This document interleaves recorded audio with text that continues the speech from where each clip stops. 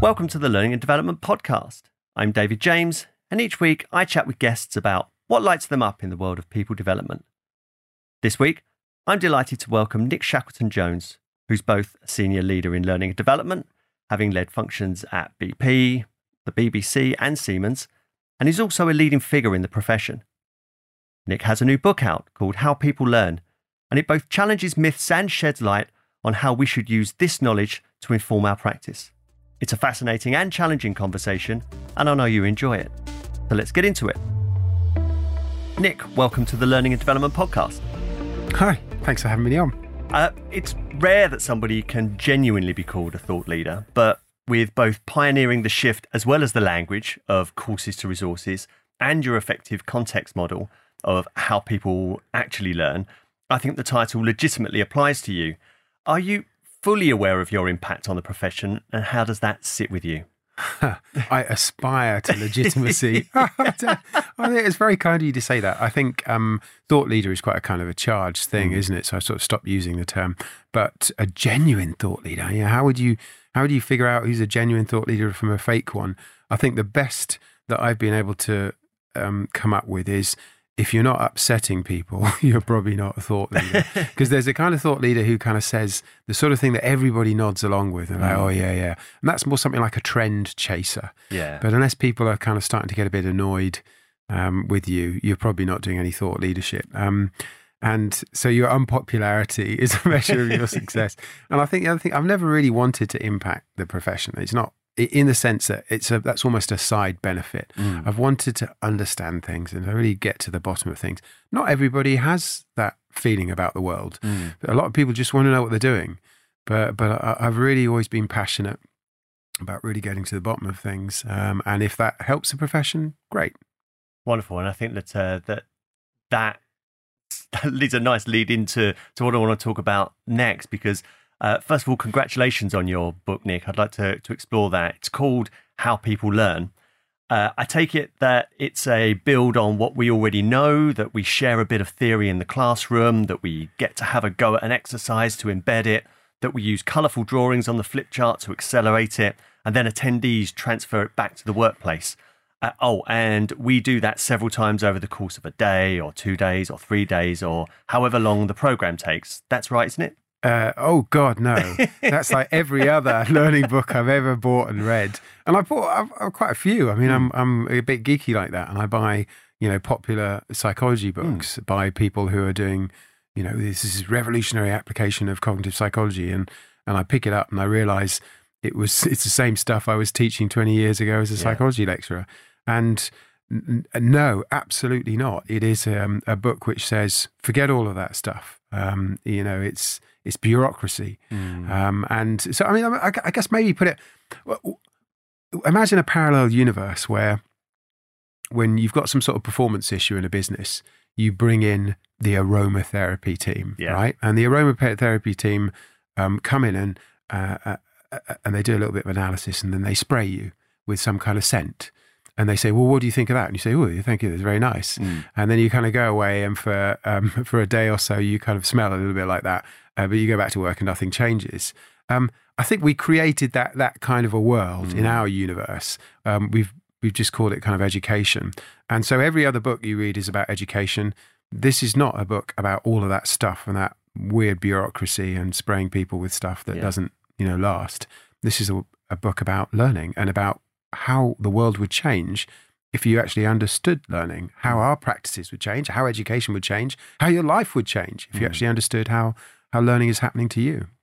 Can you imagine how your world would be different if you'd have read this book 20 years ago, before perhaps, or as you were entering learning and development? That's a really good question.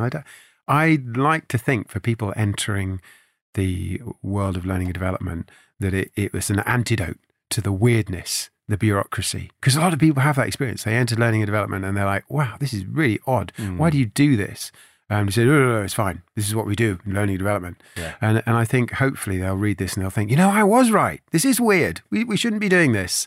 It's bananas. And it'll stop them doing it, hopefully. And I like to think that if I'd read this book, I could have gone off and understood something else, perhaps.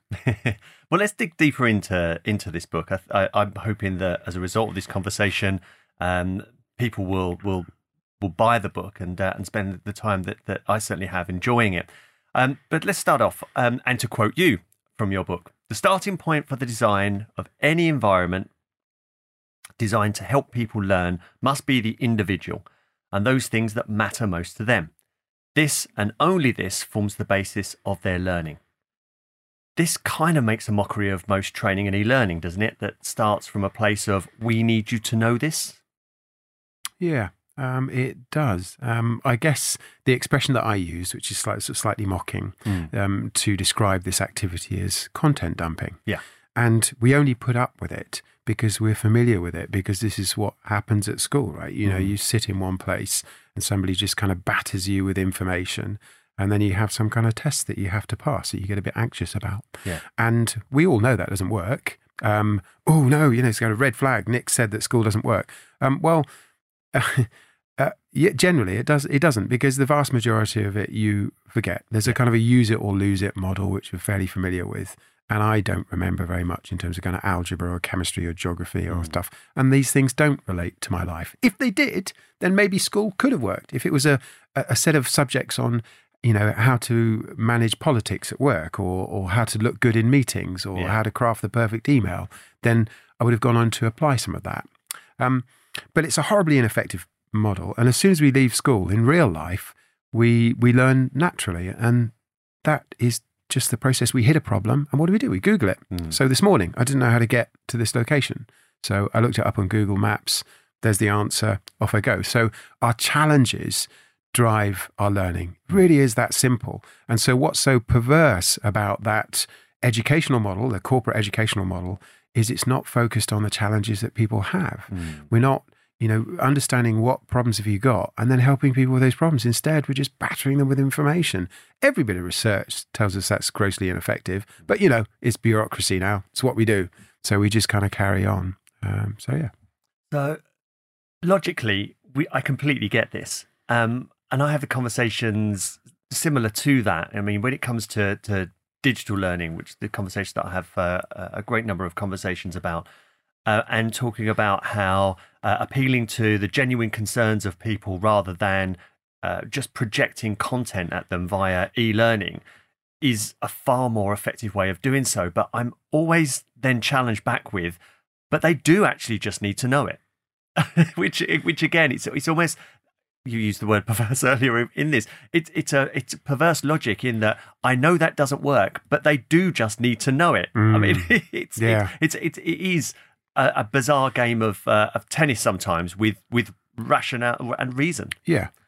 So let me explain how that works. If somebody really did need to know something, and I accept the legitimacy of that for a whole variety of reasons, the only way you would get them efficiently to just know it is to find out what they care about today. And I'll give you a real example. When I was working in oil and gas, I went to one of the refineries, and everybody had a picture of their family on the desk.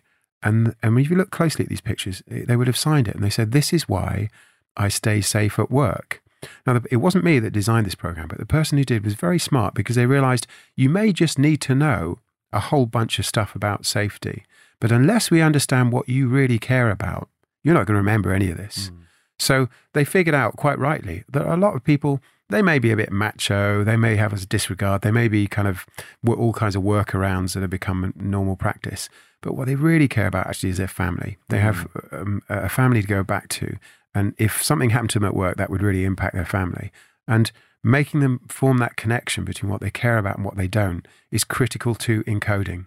If you and I go on a journey, a train journey, it's an example I've used before, and I care about plants and you care about architecture, those are the things you're going to remember. You encode that information because you care about it. And because you care about it, you react to it. And so, yeah, there may be stuff you just need to know. But, how are you going to make people care enough about that to remember it is the question then. So, Nick, in your words, again, to quote you from your book, learners who are subjected to a barrage of information that they perceive as irrelevant, for example, not on the test or not related to their job, will be more likely to forget it. So for this very specific reason, learner centricity must be placed at the heart of any educational design process. Now, learning and development professionals are likely to be listening to this and say, they've done this for years when translating business needs into learning needs and defining then the learning objectives. But how is what you're talking about different to this? Yeah, it's a funny question because you're right. People will say, "Oh yeah, of course, we always put the learners at the." And you say, "What do? You do a training needs analysis." Well, hang on, I think I can spot the problem. Nobody needs training, so but your training needs analysis is only ever going to answer. This is the training people need. It's what's your training need? It assumes the answer that you're looking for. Now, if you can contrast that, as I sometimes do, with marshmallow needs analysis, you could very easily, as an organization, hire a team of marshmallow deliverers, and they would say, well, first order of the day is to do a marshmallow needs analysis. You go around, find out how many marshmallows do you need? And people say, I don't know. Nobody asked that before. I don't know, maybe 5, maybe 50. What's the options? And you'd come back with a heat map of marshmallow needs in the organization. And you say, right, now let's set about delivering this as efficiently as possible. And you might think that this sounds ridiculous, but this is exactly what we're doing. So it's a training needs analysis. Nobody needs any training because they didn't need it until you asked them about it. What they needed was to do stuff. Yeah. And we assumed that training was a solution to that. We assumed that, if you're trying to, improve performance or whatever, then definitely do some training. That'll be the answer. But every bit of research tells us it's grossly inefficient. So what should you be doing is really simple. It's just find out what people are trying to do and why, and then build stuff that helps them. Yeah. Don't bring all the kind of the baggage into it, learning objectives, because it's all based on this corrupt knowledge dumping, kind of content dumping model. Just take the time to do an analysis which says, what do people care about? Because that's what's driving their learning. Yeah. And what tasks are they having to do? Because that's where you can help them. And so to finish, the question I would ask somebody, if they said, no, we do that already, is I would say, right, well, tell me, what are the top 20 concerns that your audience have? What are the top 20 tasks that they're doing on a daily basis? And if they say, but we didn't collect that, there's your problem, because your theory drives the data you collect. And they'll say, whoa, that's your theory, Nick. That's why yeah, absolutely it is. But if it's not a good theory, you won't get anything decent to go on. And so just going in search of training needs is not proper kind of user design. In my experience, first of all, I completely agree. And in my experience, I'm seeing that fear and uncertainty drive the existing behavior. First of all, the fear around, well, if you ask people what they need, when does that stop? If you have an organization of 30,000 people, there are going to be thousands, tens of thousands, if not hundreds of thousands of concerns. I don't really want to open that can of worms. And then the uncertainty of, well, if we ask people, we might not be able to serve it. So it seems that the madness perpetuates that we take or we ask a question to try to recognize a business need or a performance need, shall we say. Very quickly, we turn that into a training need or a learning need. In that translation, it's my perspective then that that's where learning and development misalign straight away. We hear it all the time in networking meetings or on forums. How can learning and development align better to the business? Well, the first thing to do is solve their real problems, not translate them into your solutions, which is the learning needs analysis. But at that stage as well, if you're thinking about this organization of 30,000 people, once you've collected your learning needs after translation, you need to aggregate them to common needs. So you take them up to a level of abstraction. So you're looking at Sandra, who's having difficulty managing business as usual with projects. You're looking at Simon, who is currently overwhelmed and is stressed because of his current workload. You're looking at hundreds of other people with similar needs and saying, well, that's time management. Then what you do is you develop a standardized program or solution which will either neatly fit into 1 day or 45 minutes, depending on whether it's face-to-face or it's e-learning. And then it's sent out. It's been distorted to such an extent, it's practically useless once it lands again. This is why big organizations fail, because they've created supply chains and systems which serve them, but not the customer. And I'll come to your specific point, but the general model you see in lots of areas like Just Eat, really interesting. So they don't own any restaurants, but they have an app, just makes it really easy to order pizza, because as a customer, you don't give a stuff where it comes from. You just want the pizza to be there in a certain time, the right pizza, whatever. But from a supply perspective, every company has its own website and its own configuration, its own login. And so if you want to order pizza, you've got to go 4 or 5 different places. We've done this with organizations. We've said we've got a leadership academy, we've got this safety academy, whatever. We're all going to push out our content. But from a user's perspective, it's horrendous. It's just a mishmash of stuff, none of which actually directly relates to anything that you're trying to do. So this idea of user centricity is fundamental. The problem is that the model we have today basically just perpetuates the bureaucracy. It exists to serve us, the people doing the jobs, not the people doing the actual jobs in the business. It's just an easy way for us to kind of gather, training content and kind of push it out. So the difference has to be made. The first thing in answer to your question is audience segmentation. It's a kind of marketing thing, but instead of just pushing out content generically, find out who are your audiences and what are those groupings? So a typical grouping is transitional. Yeah. So you'll find that although you're absolutely right, different people have different concerns, but you're a new starter, pretty much there's going to be a bunch of shared concerns. Like you want to fit in. You don't want to screw up. You want to look good. You want to start making a difference typically. You want to meet people. And you can catalogue by using focus groups and other kind of research methods the concerns and tasks that people have had. Now, this is a real example, and I guess people would quite like us not just to talk in the abstract. When I joined BP, there were 8 hours of e-learning modules, and I owned them, and they were horrendous. Yeah. And so the first thing I did is kind of diligent, learning manager was look at the utilization, the usage of them. Only 300 people had ever completed in the 4-year history these 8 hours of e-learning modules. They're supposed to be mandatory. Yeah. We had 6,000 people joining a year. So what we did instead, as I said, scrap all that. We're going to go and talk to new starters. Nobody had ever thought to do that. Actually talk to new starters and say, what can we help you with? What did you struggle with? And we'll just build useful stuff. And interestingly, their concerns would range from the really soft focus, like, I just want to fit in. I want to know how people dress. Yeah. What should I wear? Or, to the really tight tactical ones, like, I just need to get my laptop up and running, or I need to get my emails on my device. How do I do that? Or I need to get my Amex card. Yeah. And we just built simple resources that help people with the job. We had 1 million hits to that site. It was the most popular site anywhere in the organization. And everybody then started to kind of copy it with their own sites. And so that simple idea of putting the user at the heart of the design process can be transformational. But as you say, we're afraid of it because we're trapped in this kind of bureaucracy and way of working. And what I've found doing similar exercises is that there are high-level primary concerns that are common, and they're predictable in a lot of transitions, as you say, that can be as predictable and insightful as with new managers who are promoted to a role, asking the question, what do I do first?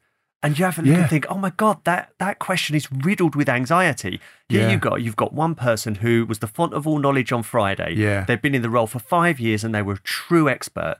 When they come back into work on Monday, they're going to know next to nothing. They're not going to know the expectations of their team. They're going to sit there and they're going to wonder what the job is. Yeah. So what do they do first? I love that example because I've found exactly the same with leaders. Built lots of different leadership transitional solutions. One of the things you find time and time again is the most popular thing is a checklist. Yeah. And you might think, wow, why is that? The rest of the industry is off trying to make things engaging and video and interaction. Why is a checklist the most downloaded asset? And it's because, exactly as you say, their concern is, holy crap, I'm a new leader. I've not got a clue what I'm doing. Their confidence will nosedive unless they have a step-by-step, right, this is what you should do. This is what, oh, right, okay, I feel like I know what I'm doing now. I'm following, the right sort of set of processes. And it's because it's driven by their concerns. And so you're absolutely right. That can be transformative, and it's not about razzmatazz or interaction, just about meeting the needs of the learner. And I think that to build on that as well is when you don't get to people in time to service their needs, of course, you're not going to get engagement. So if you'd have gone to that manager in 6 months, 9 months to a year, they would have found ways. First of all, you weren't there to tell them what to do first. Yeah. So they've found their shortcuts and they've found their ways of doing things, which may be right or wrong, but they're getting them results, or they're getting away with it, depending on how they have then pursued their own goals and perhaps the support that they've gained. But when you don't get to people in time and your primary measure of success is engagement, of course, you're looking and then thinking, so people aren't going to it at the moment. How do we make it more engaging? Yeah. I know, we'll animate it. And what we'll do is we'll put drop boxes in, so we can drop boxes in and then reveal boxes so that it's a bit more engaging, and then we'll gamify it. So we'll give them points. So we draw. So there are all these things that are masking the real problem, which is you weren't there when those people needed it. Now you've lost your opportunity, and it really doesn't matter what you do with that stuff.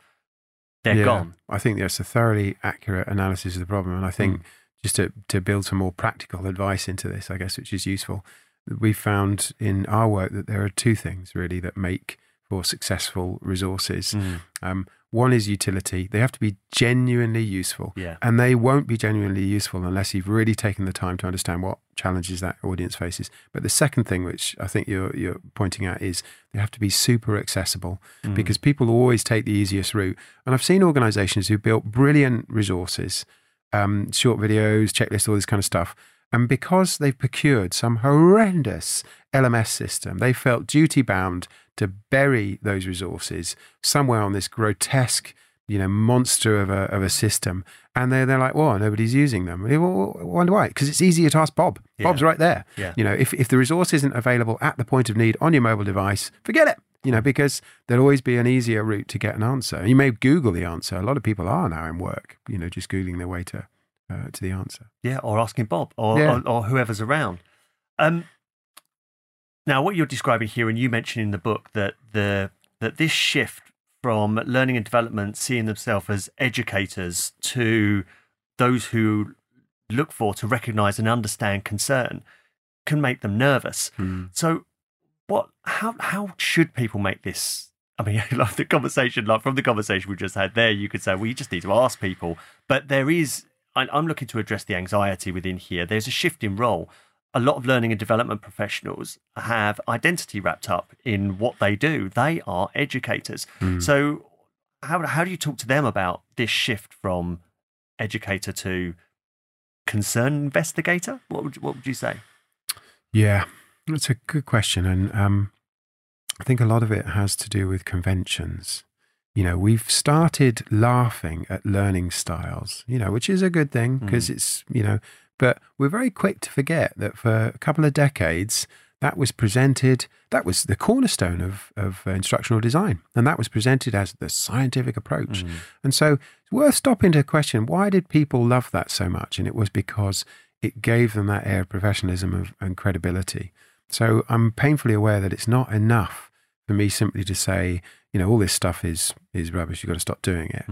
It's just disconcerting for people. You've got to have another raft to jump to. So we have to be able to codify the practices, the approaches, which is why I talk about things which sometimes are quite boring, like the 5DI model for whether it's mine. Kathy Moore has a good model as well. But, user-centered design so that people have something they feel they can shift to. You can't just burn down somebody's house and not have somewhere else kind of for them to go. So I think some of what I'm trying to do is to build up the conventionality of this, because I think most people want to feel secure in a set of practices and kind of approaches, rather than having to worry about what I worry about, which is kind of the philosophy and the theory and everything that goes behind it.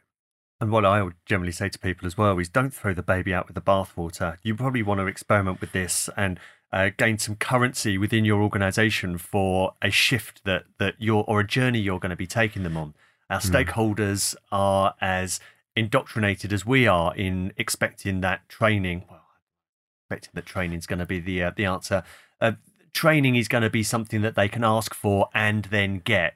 I always compare that to American football, where they are the quarterback and they're the stakeholders holding the ball. They send learning and development off down to the other end of the pitch, and then they throw them this ball, and it stays up in the air, and they think, right, that's that dealt with for a little while. I think that whole thing is such a mess, because you're right. But what are they asking for? I don't even think they're asking for training. I think they're asking for one of two things, which is a bit of an away day or compliance. So I'll give you a terrible story, one which really stopped me in my tracks. When I was working in a big company, and we had a big initiative around change leadership. And I did my level best to build a change leadership program which would really shift capability and performance. And by that, it was project-based. So you actually had to work on a real project, which meant we could evaluate the impact and the ROI. There was a community element to it, so you could kind of learn from others.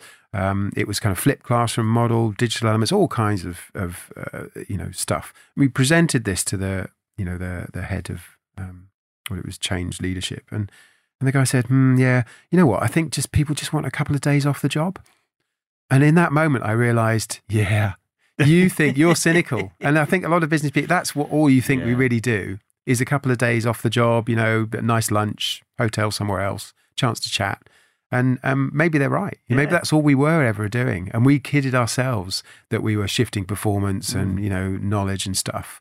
But some of our clients there, and that's why they don't want e-learning, because they're like, no, that's not what you do. You do the away days. Yeah. But there's nothing wrong. Do you know what? And I have this conversation with people. There's nothing wrong with helping people feel good about work. Yeah. And if you're taking them away, but the only problem is, let's not pretend it's something else. Exactly. It's a lot cheaper as well. If you just take people away, you have a conversation either about work, around work, or not about work. But let's not pretend. And this is the beauty of it. Is there people who kind of get that, savvy people working L&D. Yeah. Jane Hart, for example, has consistently done a brilliant piece of research, Voice of the Learner, that shows that one of the biggest benefits, well, learners hate e-learning for starters, but one of the biggest benefits that they actually recognise is the networking from these sessions.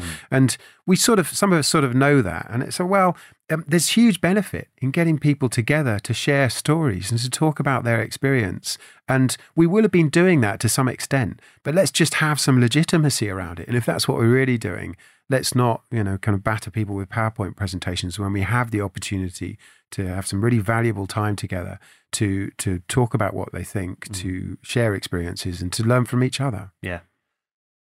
Now, your book isn't all about revelations and challenging everything that learning and development does. There's language in there that people will recognize, like push and pull learning. Yeah.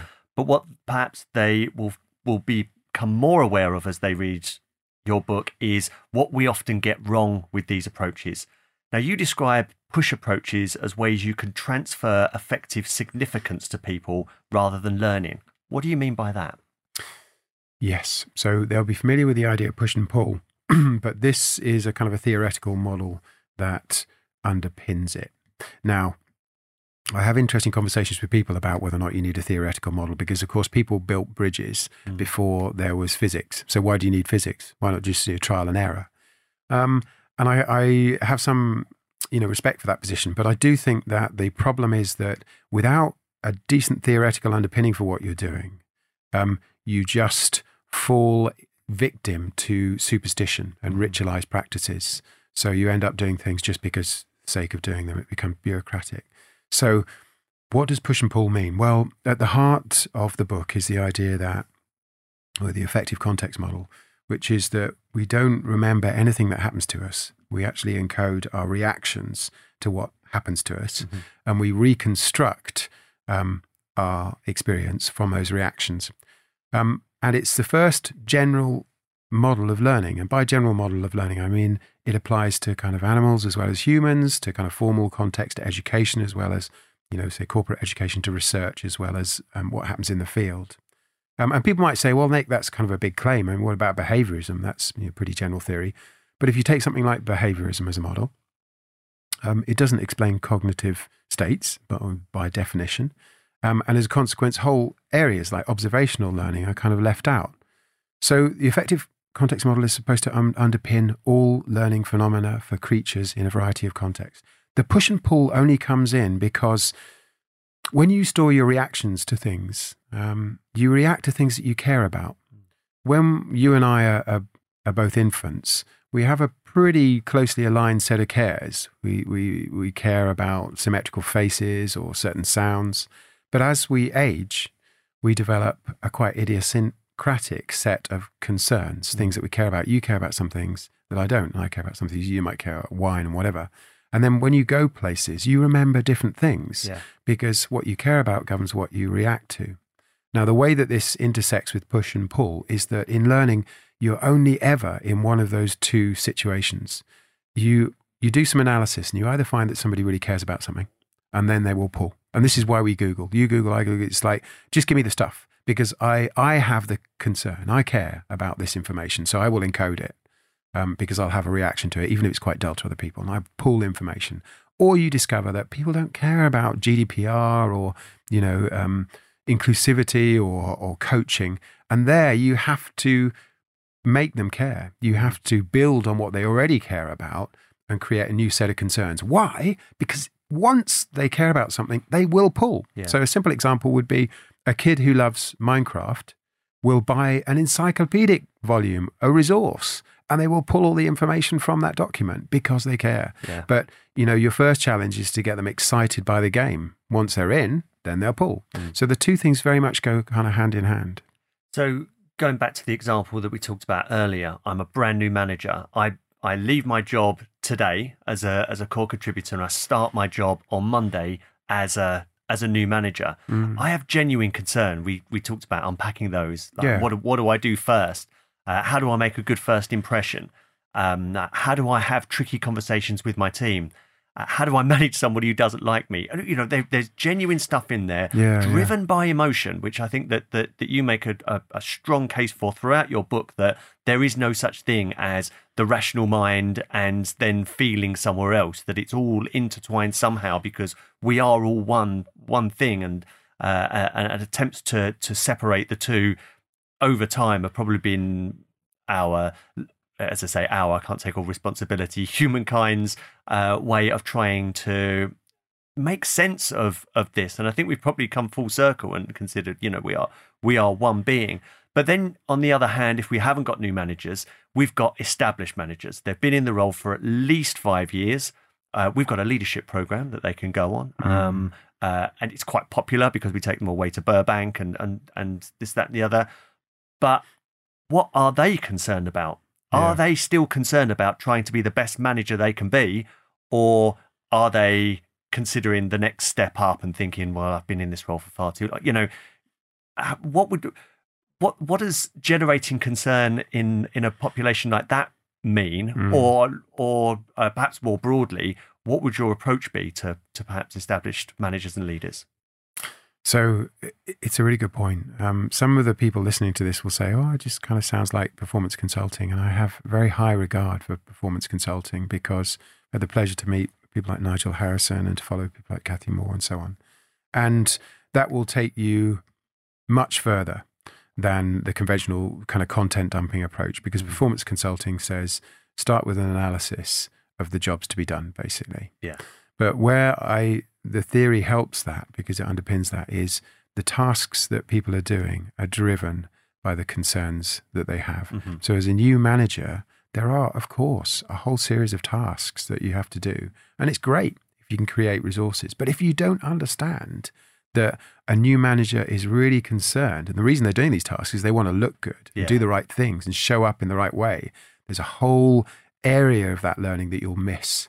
You won't understand why they really want to see videos of other managers and see how people dress, or they want to see what locations look like, because you'll just be thinking about it at the task level. So concerns underpin tasks. But your question was, how do you build new concerns, with a big audience? And I often see organizations struggle with this, because somebody at the top will say, innovation is really important to our company. That's right. We need an innovation program. And you'll see somebody does a town hall on innovation. They'll play some snazzy video. And the faces of people watching that think, oh, God, here we go again. And it's because nobody has taken the time to really understand what matters to people. Those people might just want to go home at 5 p.m. and see the family. And without that, you're not going to be able to build new concerns. You have to build them on the old ones, on the existing ones.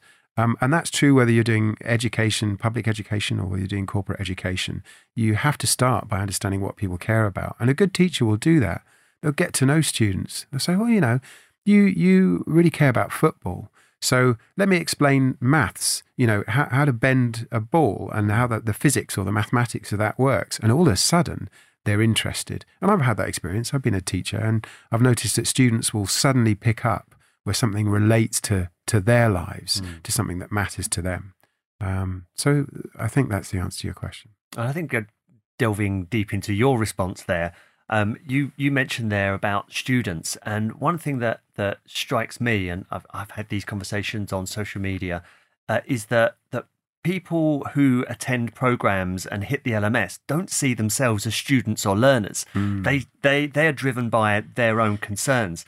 Your book, to quote your book again, it says, there are no learners because people are generally trying to get something done, and learning is a way to do that.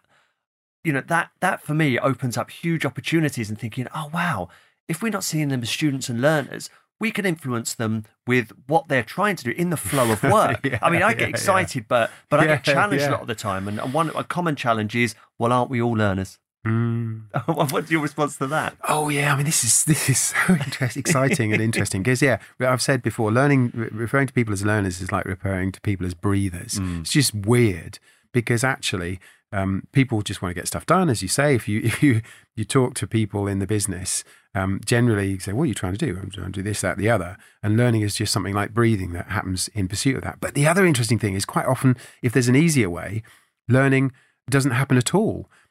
And I think this is the point that you were making, is that once you understand that, it opens you up to whole ways of influencing and supporting people's performance that you didn't see before because you were obsessed with learning.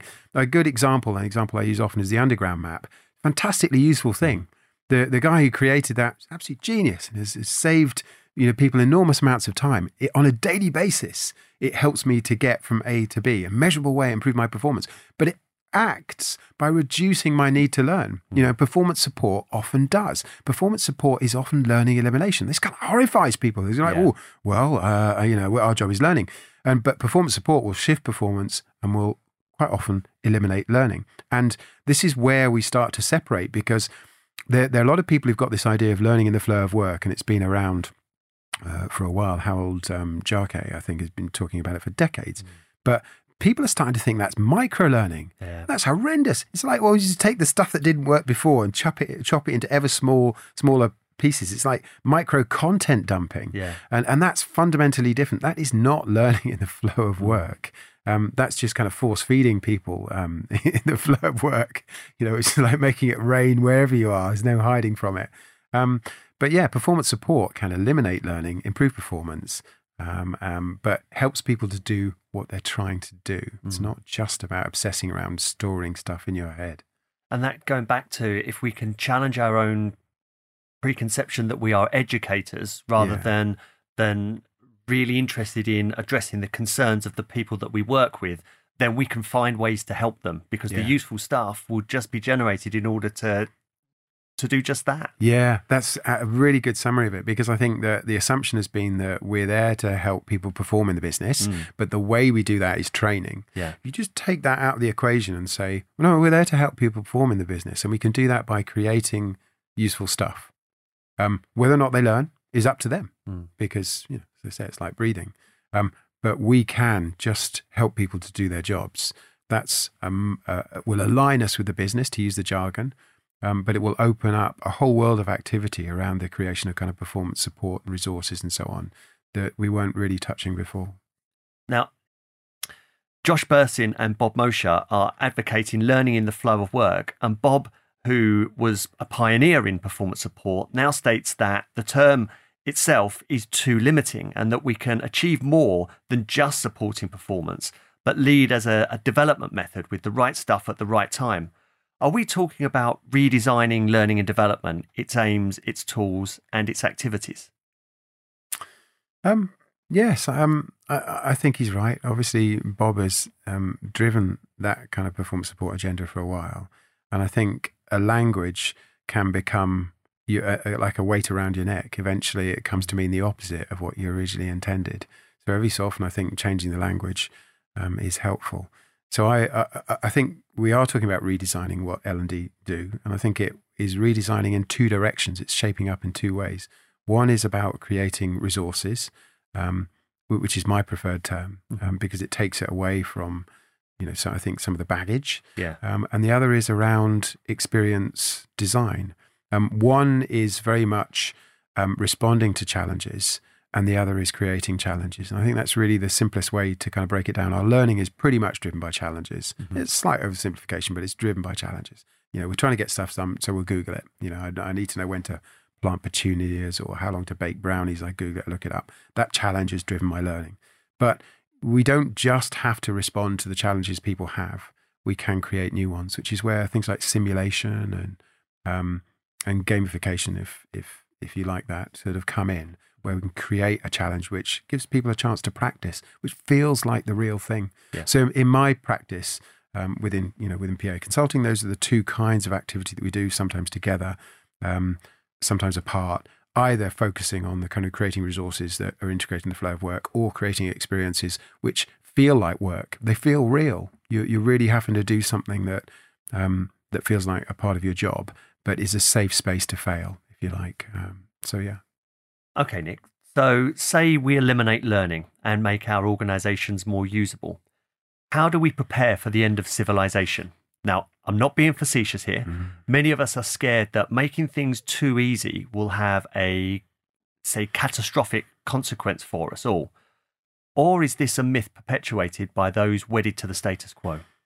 I think there's a lot of people who have no clue what's actually happening. I mean, I sit in conferences and I think you just cannot see the trend, because the trend is very clear. We are eliminating learning in the interest of making everything more usable and a better user experience. If you don't understand how those things fit together, you're going to be caught off guard. So a simple example would be, you no longer have to grow your own food. You can buy it at the supermarket. You don't have to buy it at the supermarket. You can order it online. And you no longer have to order it online. You just say to Alexa, get me a pizza. And what that does is it eliminates whole knowledge domains or areas where people have to kind of learn along the way in the pursuit of an easier experience for you. And we're doing this within organizations for a very good reason. And this is where AI is going to play, is it dramatically reduces your resource model. Because if you need to have highly competent people, especially in a fast moving environment, you're constantly investing as a highly paid, skilled people and so on. If you can simply eliminate that by having, hybrid working, kind of AI support. And we're seeing this already in legal. We're going to see it in white collar jobs as well. It's not just the kind of the low. Then you can pay basically a 12-year-old to do any job. That's ultimately what it means, is somebody, and you might think that's a crazy idea, Nick. That's what we're doing with driving. We've already seen how that works. Black cab drivers used to have a lot of knowledge, could command a certain salary. You stick a device in the car which says turn left, turn right. Now, anybody who can drive can do the job. And where's that going to go? Pretty soon, won't need a driver. It'll become automated. And anybody who doesn't see that the writing is on the wall for a whole swathe of jobs, for very good philosophical and business reasons, is just kind of deluding themselves. So will it be apocalyptic? Yeah, kind of. I think there will be sort of the squeezed middle model. So there will be a tiny fraction of very highly skilled, well-paid kind of jobs in a range of areas which might be technical or creative or whatever.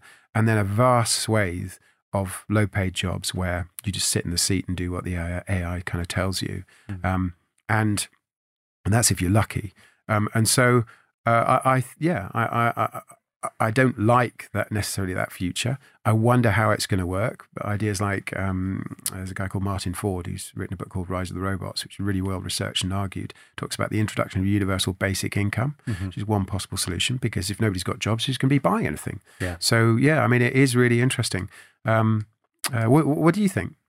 Oh, good question. I think that progress is inevitable. I think that we have in learning and development some practices and beliefs that are long past their sell-by date. And I think that we hold on to a lot of this stuff and we continue to do them because we're expected to and we quite like it. But I think that by ignoring progress in the way that we've described it, and letting technology do a lot more of the heavy lifting, then we're going to find ourselves redundant. I think that in the short term, the onset of HR and people analytics that is accessible to leaders will accelerate the change of learning and development and probably HR more broadly people say, what impact are you having with the stuff that you're doing? And why aren't you working on these critical points of failure? A lot of people will be looking and thinking, well, I do run a course on that, or I would do if I had the time, but I'm running these courses and administering the LMS. So I think that we do need to pay attention to all of this stuff in the shorter term. I am optimistic about the short to midterm of the use of technology. I think it will elevate our status. I think we'll be less coordinators and order takers as a result. I think we will truly impact performance and results by getting closer to the point of work and influencing the way that people think about their role, assimilate into a role, and transition and progress through an organization, I think that there are huge opportunities. As for where the world is going, again, I think I am ultimately optimistic that with solutions such as universal basic income, there will be opportunities for us to find new ways of living and working, but there's always short-term pain within that. I definitely think that learning and development will be disrupted. I hope that it will be disrupted from within the profession, but if learning and development aren't prepared, then inevitably it will come from outside. I think, to use examples, and I agree, I think the immediate future for L&D is incredibly promising if we can just let go of some of the old ways of thinking, because I think it's really clear to me now that the future, in the medium term at least, is performance guidance systems. Yeah. So you want anybody to be able to start a job and have an app or whatever it is. It might be a headset that basically tells you, do this, so that you can ensure a high degree of performance from day one. And you can do that with leaders. We pretty much built that app in one of my previous organizations, which will tell a leader what to do. So regardless of level of competence and experience, they perform, as a high-performing leader.